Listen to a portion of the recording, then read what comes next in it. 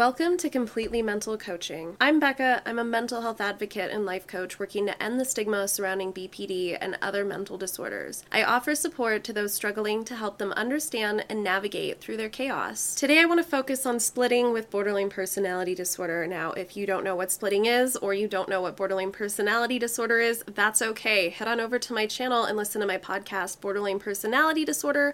Let's talk about it. This will give you a quick overview of what BPD is and the 9 traits associated with it, so you'll have a little bit of a better understanding of what I'm talking about when I say splitting with BPD. Splitting with borderline personality disorder is actually referred to as affective instability. This is one of the 9 traits of BPD, and more people know it as black and white thinking. What does it mean to live in a world where you think in black and white? It means that you lack a baseline. With borderline personality disorder, we don't have a net to catch us between the highs and the lows of life. We feel things so intensely that we shift between the highs and the lows of life very often. This can become both exhausting for us and the people surrounding us because they can't understand why we go to such extremes and such lows so frequently. This goes back to affective instability. This is a form of emotional dysregulation. People with borderline personality disorder lack the ability to emotionally regulate. When someone with BPD is faced with a trigger or a stressor, it sets off a sensor inside their body, and the sensor puts them into survival mode. It puts them into that fight or flight response. And in this response, we are not thinking rationally. We are not in that frontal brain or that wise mind where we can make rational decisions. Oftentimes, this is the impulsive area where we, depending on our self-sabotage cycles and our own individual patterns that we've built up over our lives, depending on the unique traumas that we've experienced, these are when these patterns or these cycles start coming out because our survival brain tells us, okay, we're in danger. What have we used before? And we've come up with these maladaptive tools to pull forward to protect ourselves from this perceived danger, all from one little sensor going off. We lack the ability to regulate and say, oh no, we're safe. We don't have to be in survival brain right now, and rationalize and calm ourselves to get back to rational brain. We instantly think and feel like we have to protect and defend ourselves. And so this comes out as reactions or the impulsive decision makings or the total shutdowns and isolations. There's so many ways that this can come out. Many people think that the split and the reaction are the same thing, and they're not. Oftentimes a reaction does follow a split, but not always. There's plenty of times where we split on ourselves in our head, where we go from thinking that we're okay to suddenly, if we don't meet our expectations, we're the worst person in the world. But we may not show this outward, we may not react. It's just a split feeling that we have inside our mind. A split is that rapid, sudden change in thoughts, feelings, values, beliefs, perspectives, etc. It has varying degrees, and it depends on the stressor or the trigger that comes in. The cause of borderline personality disorder can be largely associated to the trauma experienced in childhood development. There are also genetic components to borderline personality disorder. Currently, BPD is being explored as a neurodevelopmental disorder. What this means is that during our childhood, our brains developed abnormally due to the traumatic environments, due to the chronic levels of trauma and stress that we experienced. In each of our own traumatic environments, our body and our brain created its own unique maladaptive coping mechanisms that it felt like was helping us and saving us from these environments. Over time, these become our self-sabotage cycles. These become our maladaptive or negative patterns of behavior. These become the things that we might not necessarily see are harming us because for years they've been beneficial to us. At least they seem beneficial. In healing, we learn to better understand our patterns of behavior. We better understand our self-sabotage cycle. We're able to become aware and mindful so that we can catch ourselves and we can reframe the self-sabotage cycle and we can start growing from it. So when we're faced with a trigger or we're faced with a stressor, instead of it sparking this domino effect and having the self-sabotage cycle play out, we're able to say, okay, wait, let me get my tools.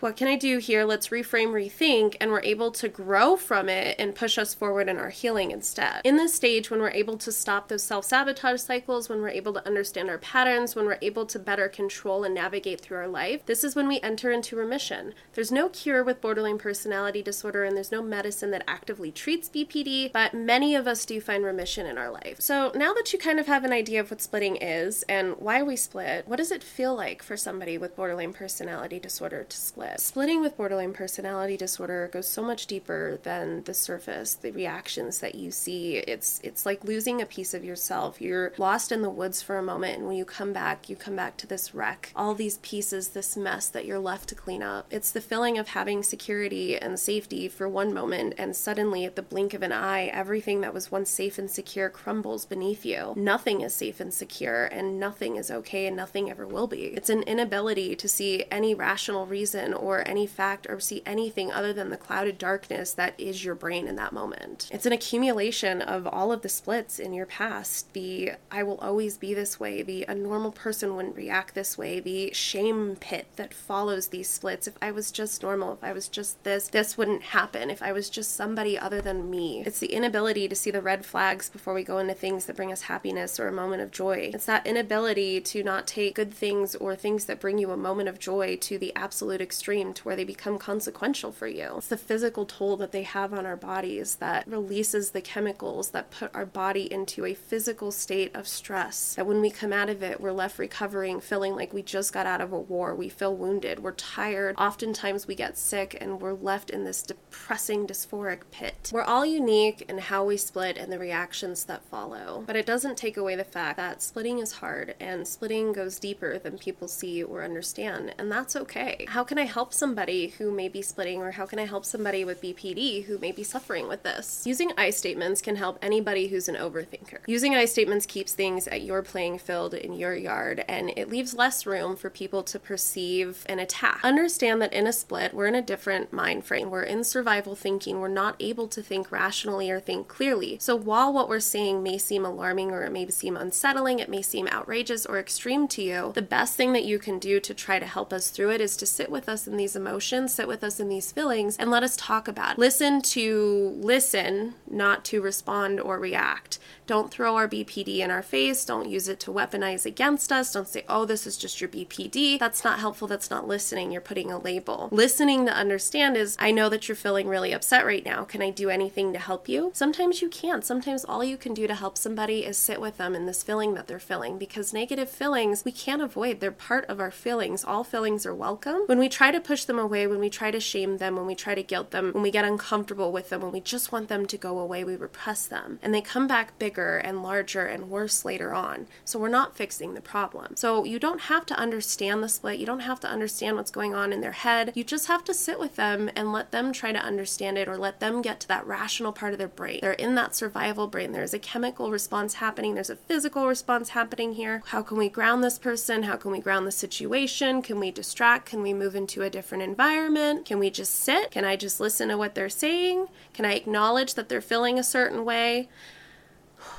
If I'm feeling a certain way, or I feel like my boundaries are being crossed, can I state that in the I statements? I will not be yelled at. I'm going to walk away. I will be back in 10 minutes. Keeping things to a calm level helps us regulate and helps us come back and find a baseline, because you're modeling the baseline that we're looking for. We're lost in the woods and we're looking for a beacon. So helping us find the beacon so we can come back to that rational brain and we can see that, then helping us, like, it's okay. People react this way because we do. We're not robots. We're human. We're not perfect. And even in healing, we're still going to react. Everybody has reactions, and that's with or without BPD. It's important to identify and communicate your boundaries. It is never helpful to let somebody cross your boundaries for reassurance or for whatever reason. It does not help them, and it does not help yourself. So make sure that you're identifying your own boundaries and you're setting these boundaries. It can be hard to understand borderline personality disorder. It can be hard to ride the roller coaster that is borderline personality disorder. We do learn how to find a baseline, and we do learn how to see gray, and we do learn how to navigate through this chaos, but it takes time. It is not a fast process. There's no fast medication that just makes this instant, and there are still triggers. There's still negative events that happen all around us. We still have bad days, weeks, months, years, etc. Life still happens, and that's what makes healing with BPD, healing with mental illness, extremely challenging. Because while we're trying to heal all of our past trauma wounds and we're trying to understand them, we're trying to keep ourselves grounded in the present, and we're trying to navigate all of the new trauma, the new triggers, the new stressors, while calming our system. some. With borderline personality disorder, it's harder because we lack the ability to regulate that. So it's a constant shift from high to low, safe to unsafe, safe to unsafe. It's this constant balancing act, and it gets easier in healing. It gets easier when we enter into remission, but it's difficult. It's challenging. Mental illness, borderline personality disorder,